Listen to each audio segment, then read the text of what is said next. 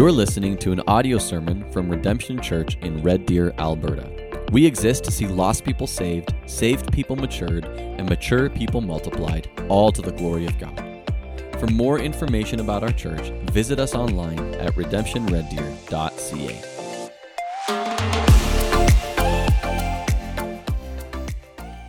If you have your Bible, if you'd like to open up to Luke chapter 2, be starting in verse 39 here in a moment.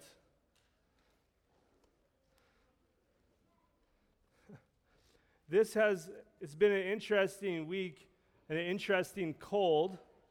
I love my neighbor yesterday. He said, it's a violent cold. And I'm like, that's actually a great way to describe what we've experienced, what we're walking through. There's a violence to the cold that we're going through. I was even at home this week working in my office, and I had 2 sweaters on, a toque, drinking warm tea, the furnace is going, and a space heater, and I was cold still. Maybe it's just me, maybe I don't have proper blood flow, but there's something to this cold. And sometimes, actually, that can be like us spiritually, where it doesn't matter what we do, we have a coldness to God and a coldness to the things of the Lord, and like, it can be hard to get going. We're like, man, I know I should pray, but I just don't feel like it right now. Or I see the Bible. I know I should open it. I should read it, but I kind of just don't want to right now. And there's lots of reasons why we can get cold towards the Lord. We need our souls warmed to God, like continually. And I pray that this would be the case this morning, that through His Word, by the Spirit, God would warm our souls to Him again. And again, just like, thank you for taking the time, and I pray this will be beneficial for all of us, for our souls, that after we proclaim the Word, as we've already sang songs, and we'll sing another song, we'll fellowship, we'll be warmed more so to the Lord than when we first came. And so I'm going to pray accordingly for that, if you want to bow with me. Oh God, thank you for this time, this opportunity. I'm just been reminded a lot lately how the freedoms that we have here in Canada to meet when brothers and sisters can't around the world. Oh Lord, we thank you for a warm place to meet when it's so cold outside. But Lord, we more than being physically warm, Lord, we want to be spiritually warm to you. And so we pray, Holy Spirit, that you would do that work in us, that you would speak through me here this morning. Lord, I ask for your anointing. I pray for clarity. I pray for courage. Lord, I pray that you just allow me to be clear. And by your Spirit, through your word, preached, O Lord, pierce our hearts. Allow us to see not only our need for Jesus, but the all-sufficiency of Jesus Christ. That we would rest in His work, that we would be drawn to Him, that we be filled more with your love, O God. Only you can do this, and we pray that you would. Be at work now. And we pray this in Jesus' name. Amen. Amen. If you want to stand with me as we read God's Word, kind of for context, we're going to start in verse 39 and read to verse 52. And when they had performed everything according to the law of the Lord, they returned into Galilee, to their own town of Nazareth. And the child grew and became strong, filled with wisdom, and the favor of God was upon him. Now his parents went to Jerusalem every year at the feast of the Passover. And when he was 12 years old, they went up according to custom. And when the feast was ended, as they were returning, the boy Jesus stayed behind in Jerusalem. His parents did not know about it. But supposing him to be in the group, they went a day's journey. But when they began to search for him among their relatives and acquaintances, and when they did not find him, they returned to Jerusalem, searching for him. After 3 days, they found him in the temple, sitting among the teachers, listening to them and asking them questions. And all who heard him were amazed at his understanding and his answers. And when his parents saw him, they were astonished. And his mother said to him, "Son, why have you treated us so? Behold, your father and I have been searching for you in great distress." And he said to them, "Why were you looking for me? Did you not know that I must be in my father's house?" And they did not understand the saying he spoke to them. And he went down with them and came to Nazareth and was submissive to them. And his mother treasured up all these things in her heart. And Jesus increased in wisdom and in stature and in favor with God and man. May God bless his word to our souls this morning. You can have a seat. Ultimately, this passage that we're looking at here this morning is a link between the birth narratives and the ministry of Jesus starting in John the Baptist, right? You have John the Baptist's story and him being born, and there's songs and celebration. You have the angel Gabriel appearing to Mary, and then, of course, we know the birth of Jesus, and the shepherds came and the angels sang, and the celebration there. And then last week we looked at Jesus being brought into the temple. And then we have this story in between. He's 12 years old, takes place in Jerusalem, and then after that, chapter 3, John the Baptist appears on the scene. And it's like Jesus is 30. Right? So there's this link between these two stories. Between the narrative, getting to Jesus' ministry. That's the focus of the Gospels. That's the focus of everyone's Gospel. Jesus' ministry, his teaching, his life, and obviously the focus going to the cross. So it's interesting, though, in Luke's Gospel, though, you have this story when he was 12 years old. It's linking the two stories together. Again, look there at 39 as they return from the temple. And when they had performed everything according to the law of the Lord, they returned into Galilee, to their own town of Nazareth. And the child grew and became strong, filled with wisdom, and the favor of God was upon him. I want you just to notice, this is the only passage we have written about Jesus' youth. It's interesting that there were fake writings that came, apocryphal writings in the 2nd century, 3rd century, and they wanted to fill in the gaps. They wanted to fill in what we do not know about Jesus in his youth, and they made Jesus do all these miraculous things. And they're false. They're not true. But there's this gap that we actually don't know what life was like. We have this one story in Luke's gospel, so people are like, well, we want to fill in what we don't know. And so they just made up stories along the way. Interesting, even like what Matthew talks about in Matthew chapter 2 of the wise men coming and bringing their gifts, Luke doesn't even mention it. We're not sure exactly even when that happened in Luke's writing. It seems like they would have went back to Bethlehem and then went to Nazareth. Luke doesn't cover those details. He has this one story, and I think the story is he wants us to see Jesus grew up. And it's more than that, but he does want us to see that. It's a theme that runs through this. In verse 40, even the word used to describe Jesus, the child. I want you to see that. In verse 16, of course, talking about Jesus here, first he's a baby. Now at this point, he's a child, he's a toddler. That's the word that's used, and he'll continue to use different words to describe Jesus. We see Jesus growing up. Think about this. Jesus had a set of baby teeth and lost them, like all of us, and then grew adult teeth, right? And it doesn't say that, but we're Jesus was growing up, right? The child grew and became strong. Jesus went from wobbly walking to running confidently, right? Little toddlers as they're running, and you're like, oh man, they're gonna fall, and they do. But that's how God ordained it, because then they're so low to the ground, right? When they don't have their balance, they're figuring things out. Jesus went through that, but he grew up. And you're like, well, why is that important? You're going to see why that is important as we go on. But I want you to kind of see that and think through that all throughout. This is just telling us about Jesus, what he did as he grew up. And what did he do? Well, look at verses 41 to 46 with me. Jesus grew up and he was celebrating the Passover. In verse 41, now his parents went to Jerusalem every year at the feast of the Passover. Like, this isn't surprising that his parents would do this. This is what Jewish males were called to do. In the book of Exodus, in chapter 23, verses 14 to 17, God through Moses gave the people these commands. Exodus 23, 14 to 17.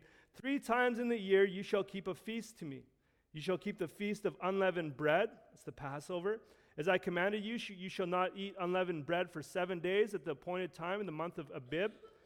For in it you came out of Egypt. None shall appear before me empty-handed. You shall keep the feast of harvest.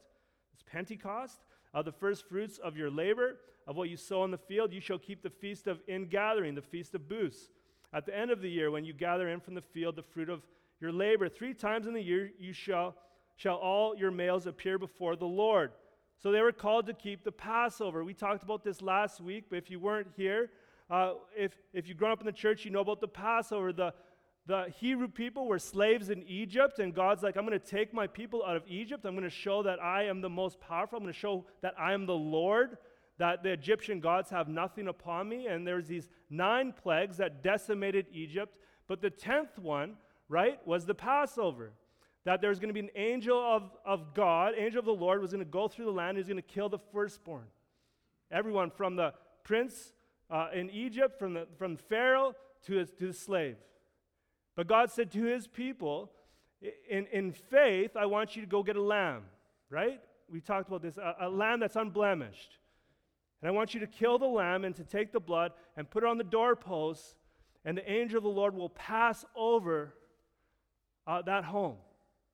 I'm going to spare you. And then God took his people out of Egypt. And he's like, now, every year after, I want you to remember what I did for you, that you are my people, that I took you out. On the day of the Passover, they were to go and again sacrifice a lamb.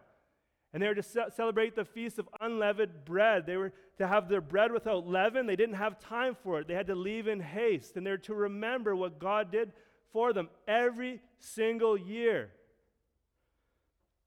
in Jerusalem. Interesting about Jerusalem, so everyone was always descending upon Jerusalem for the feast of the Passover. The estimates are the population would increase from 100,000 to like 250,000 or more. People would just descend upon Jerusalem. Think about all the animals that would be there that like aren't going to be there much longer after the time. And all these people. So I was thinking, I'm like, if you were an extrovert, you're like, this is great. There's so many people everywhere. If you're an introvert, if you know that, you don't really like big crowds, like it would have been a hard place to be. Because there just been people everywhere, animals everywhere, Roman soldiers everywhere, priests like bumping shoulders. It's a big celebration. It happened every year. From Nazareth, from where they left to Jerusalem, it was about 130 kilometers. About a 3 to 4 day journey. It was going uphill. It was about a 400-meter descent up into Jerusalem. And so it would have been like quite a journey to make it there. But what did it say about his parents? His parents went to Jerusalem every year. Every year. And there was a command for males to do that. There wasn't a command for females to do that. But it seems like his parents went every single year. Doesn't it seem a bit religious to always do something every year? I just want you to think about this for a sec. We are so against religiosity. We're like just doing something. But think about religion can actually be good. Right? Like no one's going to like be mad at someone if they exercise religiously. You're like, yeah, I don't miss a day, or I don't miss my times in the week. I exercise, or they eat healthy religiously. You're like, really? Like, no, that's a good thing that people would do. Habits that are good for them. Like, think about, because sometimes we're like, well, we shouldn't do it, just do it to do it. Like, what about for those of us who are married, celebrating our anniversaries? Right? Well, we shouldn't just celebrate them because that's religious. This is what I'm trying to get at. Like, they did something every year, but it's a good thing sometimes to have these habits ingrained. Like, we're gathered together today on a Sunday. It's freezing outside. It's somewhat religious that we gather together, that we're like, no, we're still going to get together. but there's a blessing in doing that. Like the habits of praying and reading the Bible. We're like, I want to get into the habit where I'm going to do it every day. Of course, we don't want to just like check off the brain and just like, yeah, come, sit down, like church, go, leave, or like go, open up my Bible, close it. I don't even know what I read. We don't want that. But the habits themselves, religious habits, are actually good, led by the Spirit of God. And I think we see that in Mary and Joseph. It wasn't just like, well, we got to go to Jerusalem. It's like they were faithful in doing that, and that was a good thing. And we have this, I already mentioned, but it says in verse 42, and when he was 12 years old, they went up according to custom. We're not certain if Jesus had attended previously. It doesn't say, but we know for sure that as he's 12, he was coming. One commentator, David Garland, notes this: the age of 12 was regarded as the age of discernment. In the Jewish tradition, a boy became a man at age 13 and was fully responsible for keeping the law. So if he hadn't been before, maybe they were bringing him, like, you need to be part of this celebration. But I imagine how we saw how faithful his parents were to keeping the law in the previous verses, taking him to the temple, doing the sacrifices needed. I bet you he had been there. But it's highlighted here at this point in time, Jesus is 12 years old, and he's going to Jerusalem. In verse 43 it says, and when the feast was ended, as they were returning, the boy Jesus stayed in Jerusalem. His parents did not know it. Again, Luke, he's using a different word. In verse 40, he uses like child, like toddler. Now he uses boy, like Jesus is growing up. Or like just a male who's maybe just before his adolescence, 12 years old. You need to see that described in the text. Jesus is growing up. It's important for us to see that. Luke continues to note the progression. But I love this, verse 44, but supposing him to be in the group, they went a day's journey. And then they began to search for him among their relatives and acquaintances. And they didn't find him, right? Like, it's kind of like it takes a village to raise a child. Like, there was a big caravan of people, family, friends, acquaintances. Like, because think about that mass influx into Jerusalem, but after those 8 days, now everyone's like moving out. So there would have been like this mass amount of people on roads, and they're like, oh yeah, like Jesus is with so-and-so, and they're walking and talking, and then they're like, have you seen Jesus? And they're like, as they make their way through the crowd, eventually they're like, we don't know where he is. They finally notice that. I love this. Has anyone ever made a mistake like this with their child? Like, no hands raised. between you and the Lord. You forgot them somewhere. You didn't pick them up, whatever that is. It's very human. I love this because last week I really highlighted Joseph and Mary are faithful parents. And we need to see that faithful parents are not perfect parents. Right? Like, I need to hear that. I don't know if you need to hear that. Faithful parents are not perfect parents. And so we see the humanness of Mary and Joseph, and they're like, wow, where's Jesus? And they return back to Jerusalem. And it says after 3 days, they found him in the temple. And that 3 days probably means more like as they were leaving, that was like the first day. Then they realized he wasn't there. Then they had to make another day return. And then on that third day, they found him. I think that's more what's saying in the text. It wasn't that they were in Jerusalem like looking for 3 days. Finally, like, wait, we should check out the temple, and found him. I think that's how the time is recorded there. And when we're thinking about the temple is like this massive complex. It was somewhere within the temple. James Edwards was helpful here. The temple is comprised from 4 divisions: the court of Gentiles, the court of women, the court of Israel, and the Holy of Holies. It was an open-air quadrangle of 35 acres. Truthfully, I had to look up quadrangle. I'm just confession to you guys. But I don't know if many people are aware what a quadrangle is. You got to look it up yourself. But it's this big area, 35 acres. I'm like, I didn't realize it was that big. And within that area, there's like the temple where they would sacrifice animals, but there's also like money changers. There was basically like a banking-like system. There's a place that the Sanhedrin met somewhere else. There was even a synagogue where they'd met. Maybe that's where they found Jesus. It doesn't describe it. More, it uses the word for temple like this broad area. within the 35 acres of the quadrangle. I just wanted to say it again a second time. And so Jesus, he came to Jerusalem. He never left it. And where did they find him? I want you to see this. Jesus growing up, a 12-year-old Jesus was sitting with the teachers. In 46, I want you to see this, that he was sitting among the teachers. He was listening to them. He was asking them questions. And who are these teachers? They were teachers of the law. Think like scribes. And even when I'm thinking like, who are these people be that Jesus would be listening to, I immediately thought of Psalm 119. And in your Bible, like Psalm 119, it's like in the middle of our Bible, it's all about the Word of God. It's all about just giving reverence to the Word of God. And so I just kind of turn there and just a few verses. Like these are the scribes that he would be speaking to Jesus. This would be their conviction. Psalm 119, 97 to 104. Oh, how I love your law. It is my meditation all the day. Your commandment makes me wiser than my enemies, for it is ever with me. I have more understanding than all my teachers, for your testimonies are my meditation. I understand more than the aged, for I keep your precepts.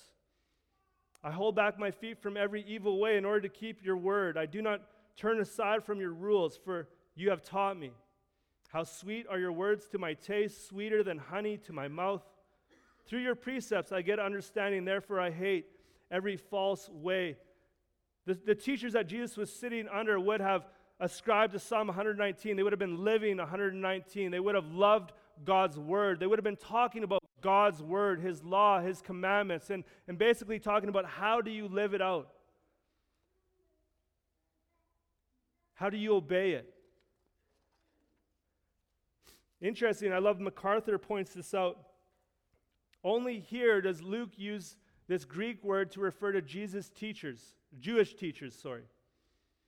In the rest of the gospel, the term is reserved once for John the Baptist or Jesus, and after Jesus is called the teacher, no one else is called a teacher. But Jesus is 12 years old at this point. He's growing up. He's sitting under the teachers.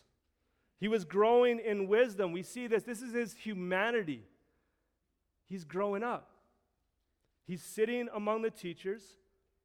He's listening to them. He's asking questions. What we see here is just he's actively learning. He's seeking to grow from these scribes, these sages. Jesus was hungry to learn more. Like, think about that. Jesus is a 12-year-old. In his humanity, he couldn't get enough. He's sitting there taking it in. He's got a hunger to learn, to grow. I think this is actually a good lesson for us in our Christianity. Even maybe here this morning, come and sit, but some just do step one. Step two, and then to listen. And then not only just listen, but then ask questions. And I know this is like, I'm just talking. You're not asking questions. Write down questions. Interact with what's being said to you. Question everything. Is it found in Scripture? We can just come. You could come for year in, year out, and just come and sit down. You could even come 52 weeks in a year, but if you're not listening as you're sitting, you're missing what God would have to teach you. I think we can learn something about how Jesus was learning, how he was desiring to grow. He was living what Solomon subscribed to his son. In Proverbs chapter 2, verses 1 to 5, I think this is a good description that we should follow. Jesus did follow it. So in Proverbs, Solomon wants to pass on wisdom to his son. He gives this advice in Proverbs chapter 2, 1 to 5. My son, if you receive my words and treasure up my commandments with you, making your ear attentive to wisdom, incline your heart to understanding, like sitting and listening. Verse 3, yes, if you call out for insight and raise your voice for understanding, if you seek it like silver and search for it as for hidden treasures, then you will understand the fear of the Lord, and you will find the knowledge of God. Jesus was doing that. He was following how you're supposed to grow in wisdom, in his humanity.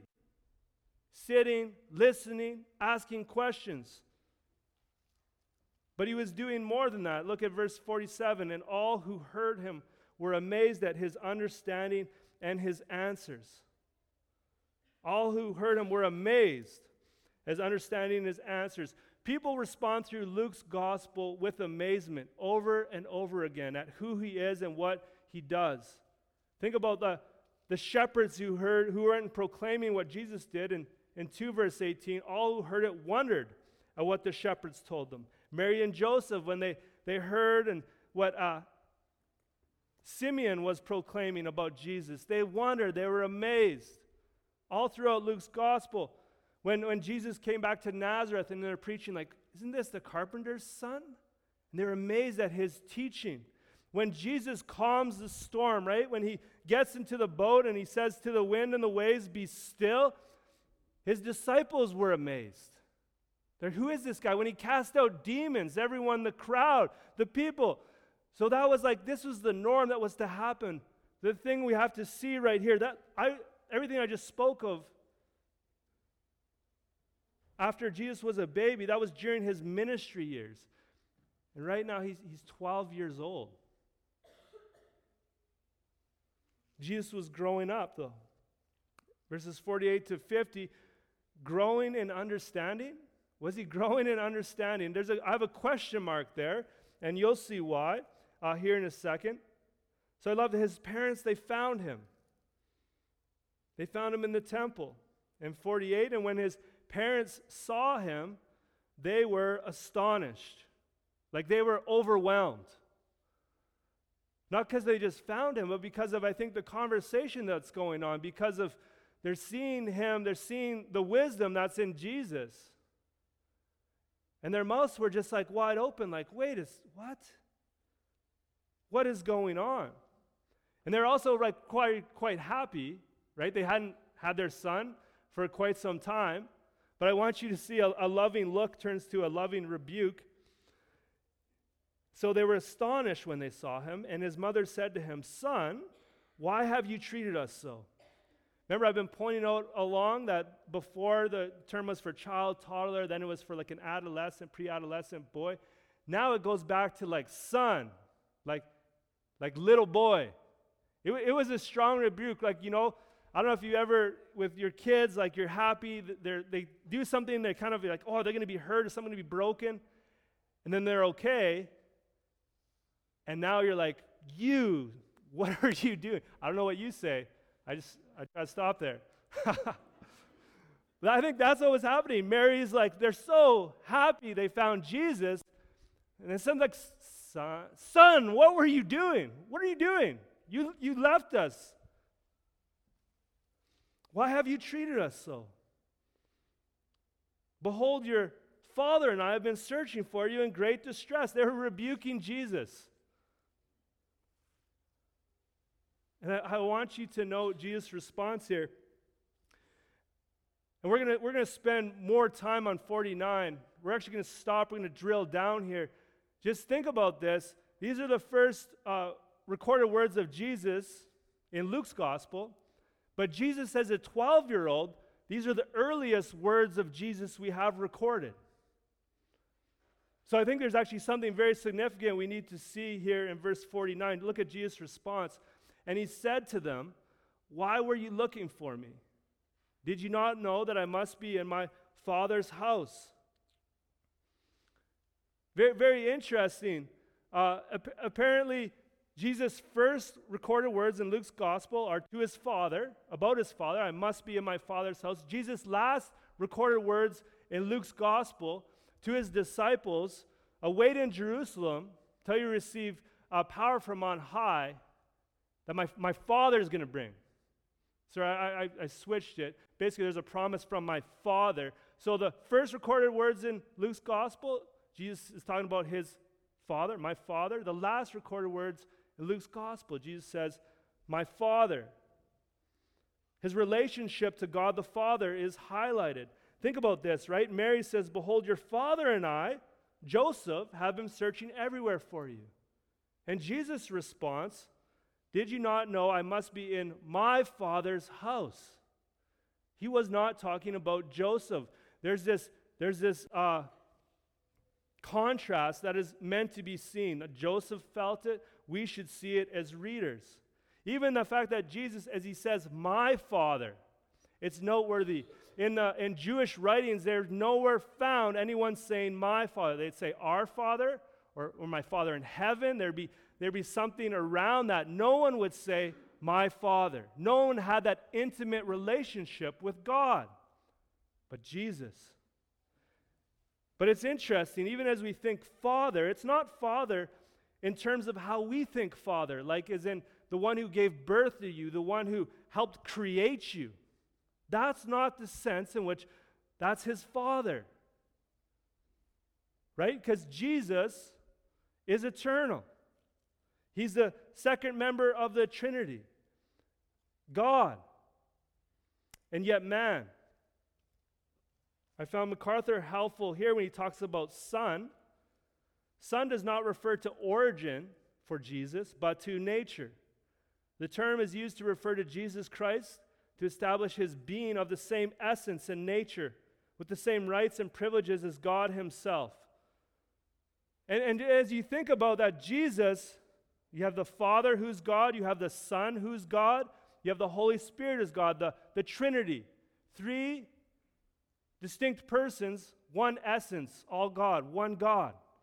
And it's hard to grasp, and I don't expect you to be like, yeah, it's totally clear. But just think like Christians for like hundreds of years were wrestling through this. And there were false teachings that would come in about Jesus, and they're like, wait a second, that's not true. What is true? And they wrestled through it, and then we have different creeds describing of what we would believe of Jesus, the Nicene Creed, Athanasius Creed. I would encourage you to even read that. But we have here Jesus, when he says, my Father, he's showing he's one with God. And no one else had a relationship like that. So the question is, as Jesus says this, as a 12-year-old, how much did he know? Right? I'm going to keep pointing. As a human growing up, he was learning. He was understanding. When was he consciously aware of who he was? We don't know. Theologians can wade in here, but I think saying, I don't know, is the truest answer. But just think about this. Already at 12 years old, he was aware. So I'm saying, like, when was it previous? Because like Jesus as a baby, I don't think he was aware. He had to grow consciously as a human.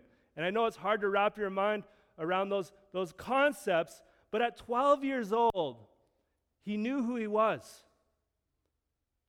I had to be in my Father's house. And in this statement is even more than that. When he said, do you not know I must be in my Father's house? He had to be about his Father's will. His Father's will was his will. I must be. This term, I must be, or maybe other translations, it is necessary. Luke uses this phrase throughout the gospel to show God's plan being accomplished in Christ. I just want to show you a few places. Luke 9:22.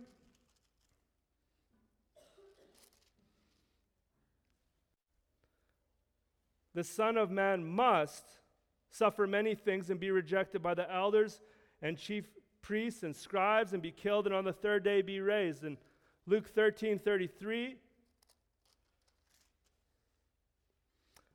Jesus says, nevertheless, I must go on my way today and tomorrow and the day following, for it cannot be that a prophet should perish away from Jerusalem. And there's other examples, but every time Jesus uses this phrase, I must, or it is necessary, he's continually fulfilling God's plan.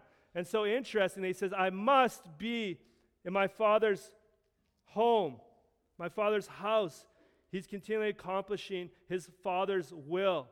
Even this phrase, I must be in my Father's house, James Edwards is helpful here. The expression, which occurs only here in the Bible, literally means, I must be about the things or business or affairs of my Father. This suggests a more comprehensive understanding of God. Like for sure, the reason why all our translations have "I must be in my Father's house" is because it was about a certain locale, a certain place. But it's actually, he's saying, I must be about my Father's business. I must be about my Father's will. I have to be. That's what Jesus is confessing. That's what Jesus was about. He was about the business of his Father. The question is, whose business are we about, our own or God's? Whose will are we seeking to accomplish? Whose kingdom are we wanting to build? Often, it's our own. But how can we know God's will? How can we be about his business? And friends, it's quite simply, it's the Word of God. The Word of God makes God's will clear to us. And I just want to point this out to you. We need to continually be in the Word so it renews our hearts and our mind. Romans 12:2. And I'm skipping ahead. It says, as in all 12 chapters of Romans 12:2 says, "Do not be conformed to this world, but be transformed by the renewal of your mind, that by testing you may discern what is the will of God, what is good and acceptable and perfect." And so we're not like Jesus. We're not like, hey, I know clearly exactly what is God's will, what is his business, and I want to be about it. But it says there in Romans 12:2 that our minds can be renewed by the Word. Our minds can be renewed by Scripture, and then we can discern and know what is God's good will. We can live it. The goal for our lives is that our will would be submitted to God's. And that as we are changed in our lives to be more like Jesus Christ, our desires, our hopes, and our dreams are actually becoming God's will accomplished in our lives. And so as you grow up in Christ, as you continue to renew your mind with the Word of God, you're not always like, what's God's will? You're living it. Right? Like that's the desire. That's Christian maturity. We're not searching. We're like, I'm reading Scripture. I'm seeking to be obedient. And the Holy Spirit's changing, transforming my mind and my heart and my desires. And now I'm just walking in it. And God is so good and he's so kind and he's a loving Father that if all of a sudden we're going in the wrong direction, he disciplines us and brings us back in the right direction. But I'm saying he guides us, and it's not like, oh, if you're a new Christian and you're like, I don't understand anything. Yeah, you need to continue to have your mind renewed. And even if you've been a Christian many years, we're not like, I'm going to stop reading God's Word. I know now what it is. Like, no. Like, just as our hearts are prone to wander, our hearts get cold before the Lord. That's why we need to get warmed up. We need to be renewed continually again and again. So I don't know about you, but when I read this and I know that I see the translation, I must be in my Father's house, I must be about my Father's business, I'm like, amen. Amen. I want to be about God's business. I want to be about his will. And I pray all of you as well. That you're like, no, that's what I want to be about today and in the days to come. So I asked that question. I don't know if we can say Jesus is growing here in his understanding of who he is. I think he already knows at 12 years old. But as readers of the Scripture, we are to grow in our understanding of who he is here. Right? As you're reading Luke's gospel and you get to his confession that I must be in my Father's house, again, we continue to grow. We're like, who is Jesus? Do I believe it? Look at his parents' reaction to his statement. Maybe it's the same you're having to what I'm saying. But verse 50, and they did not understand the saying that he spoke to them. I love that. They marveled, but they didn't understand. Like that, this is Jesus, his ministry growing up. This is what he had to deal with. People always didn't understand. He would teach parables, and the parables were even taught so that some would know and understand and walk in it, and some wouldn't. But even Jesus, when he's with his disciples, I want you to see this in Luke 18, verse 31 to 34. Jesus is with his disciples, and he says this to them. Taking the 12, he said to them, see, we're going up to Jerusalem, and everything that's written about the Son of Man by the prophets will be accomplished, for he will be delivered over to the Gentiles and will be mocked and shamefully treated and spit upon. And after flogging him, they will kill him, and on the third day he will rise. Look at this, verse 34. But they understood none of these things. This saying was hidden from them, and they did not grasp what was said. Actually, like Luke's whole gospel, like it's bookended with people not understanding who Jesus was.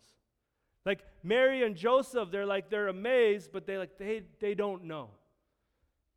And even at the end of Luke's gospel, you have like the road to Emmaus. After Jesus died, was buried in the grave, rose again, and these guys, and Jesus walking with them, and he tells them everything that happened in the Old Testament. They had no idea. So that was Jesus' ministry. So his parents there were just walking in what many people were going to walk in, not understanding. They didn't get what was happening or who he is. The question is, do we? Do we understand who Jesus is? Do you? This thing is, when you do understand who Jesus is, you want to follow him. You want to live for him. Even die for him.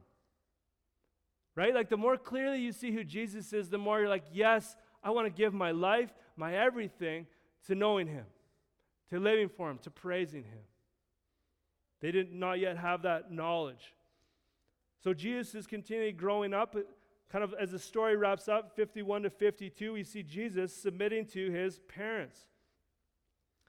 He went down with them and came to Nazareth. Again, the reason why it's saying going down is because Jerusalem was 400 meters higher. Again, that 3-4 day journey, but they went down physically to Nazareth. And he was submissive to them. Before I point that out, when it says he went down with them, obviously like Mary and Joseph, in Luke's gospel, this is the last time that Jesus or that Joseph is mentioned. And so it seems like when, at some point, it's never told us, but when Jesus is in his ministry years, 30 and older, Joseph had already passed. But it doesn't tell us when. This is the last reference to Joseph. But Jesus, he goes down to his parents and he was submissive to them.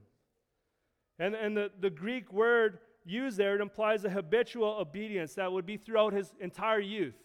So it wasn't just like he listened as he went down to Nazareth, like he continued to listen.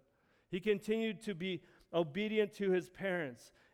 Notice that word submissive in our culture is getting a negative connotation. Jesus to his parents, this is a positive thing. Doesn't mean he's weaker. We know who Jesus is, but he's still submitted to his parents. Jesus obeyed the 5th commandment, honor your father and mother, and he perfectly obeyed it. It's a word to all children. Submit to your parents. But the thing is, we all know this too well, none of us do that perfectly or did it perfectly.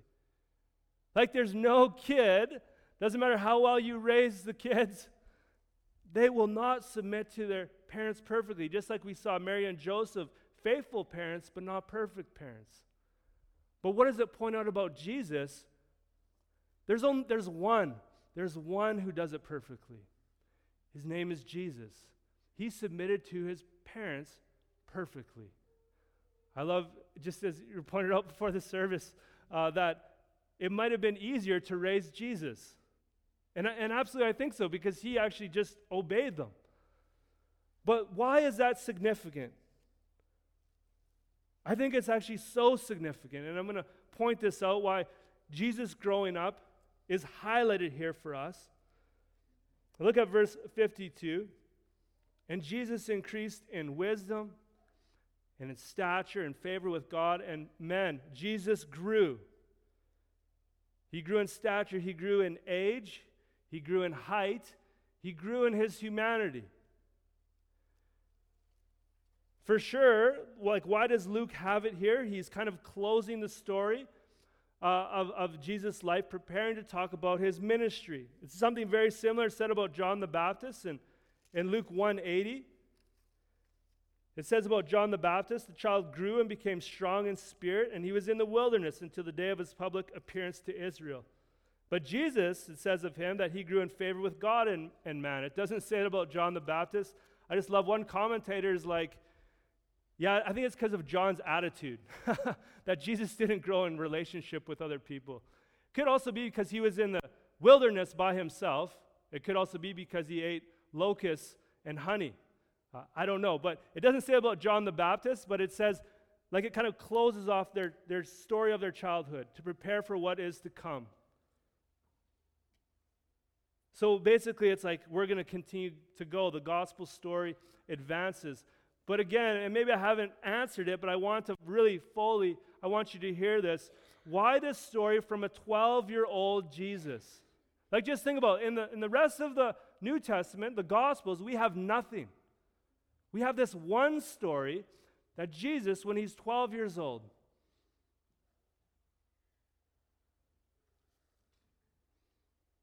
I think God wants us to see so clearly, Jesus had to grow up. He was growing as a human. But more than growing up, he had to live out the commandments. I think that's actually the most important thing. He had to live out the commandments. Right? So Jesus had to be a man if he was to represent fallen humanity. Jesus had to be faithful to the law, but in order to be faithful to the law, he had to grow up. He had to learn wisdom and walk in it. He had to have parents and to obey them. He had to have a relationship with other people in order to obey, in order to be a man just like you and me, but not sin. Luke lets us know Jesus grew as a human, living the perfect life in order to give his life. He had to grow up and live a life. I think that's actually what's being highlighted. Jesus is a 12-year-old, and when he went home to his parents, he was submissive to them. Jesus kept the law. Right? Like Jesus didn't just come, all of a sudden he appears on the scene out of nowhere, and he's going to die on the cross for our sins. No, Jesus had to live a perfect life because we don't. And I think that's actually what Luke is highlighting here.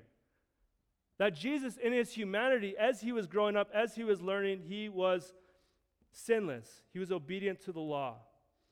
He had to grow up and live a life in order to give his life. And friends, just in finishing, I want you to see the foreshadowing of what's to come here in Luke's gospel.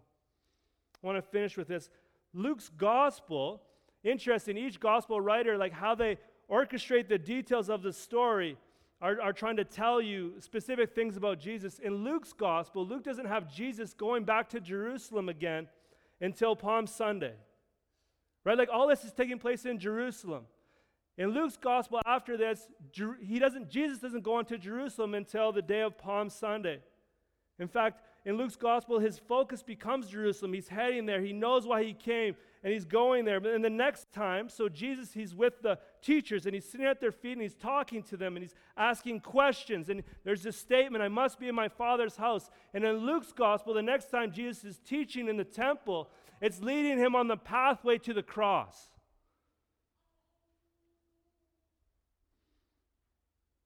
Right? The story we read today, it took place at the Passover. And we know when Jesus came to Jerusalem, it was on another Passover feast. And why he came at that time, he came to become the mediator between God and men. And friends, even the original Passover I described to you was actually just foreshadowing of what Jesus came to do. Right? Like, and no longer just killing a lamb, but Jesus, because he lived a perfect life, was the perfect lamb. And as they killed the lamb and shed the blood, that Jesus was nailed to the cross for my sins and for yours. That his blood would cover over our sins, would pay for our wrongdoing. The lamb at the Passover had to be a lamb without blemish. Couldn't have any markings. It couldn't have anything wrong with it. Jesus lived a perfect life. That's what Luke's highlighting here, even as a 12-year-old.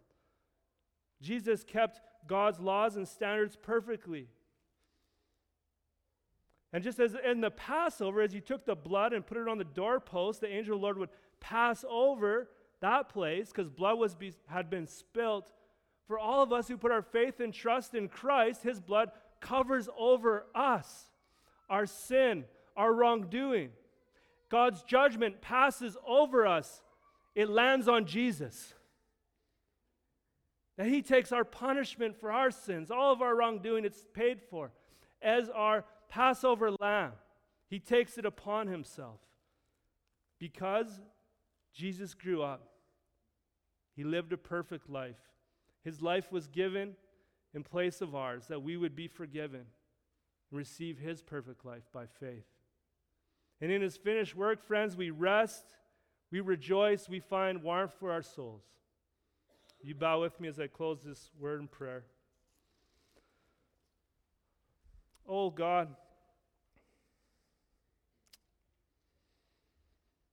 I pray by your Spirit, Lord, you'd apply this word to our hearts. Oh Lord, I pray even as where I maybe struggle to give clarity to speak, oh Lord, help us to understand, help us to see more clearly, Jesus, who you are, and help us to rest in you. Give us eyes to see that in your humanity you live perfectly. Oh God, we fail so often, and we turn to you as our Savior, as our hope. Lead us on, we pray in Jesus' name. Amen.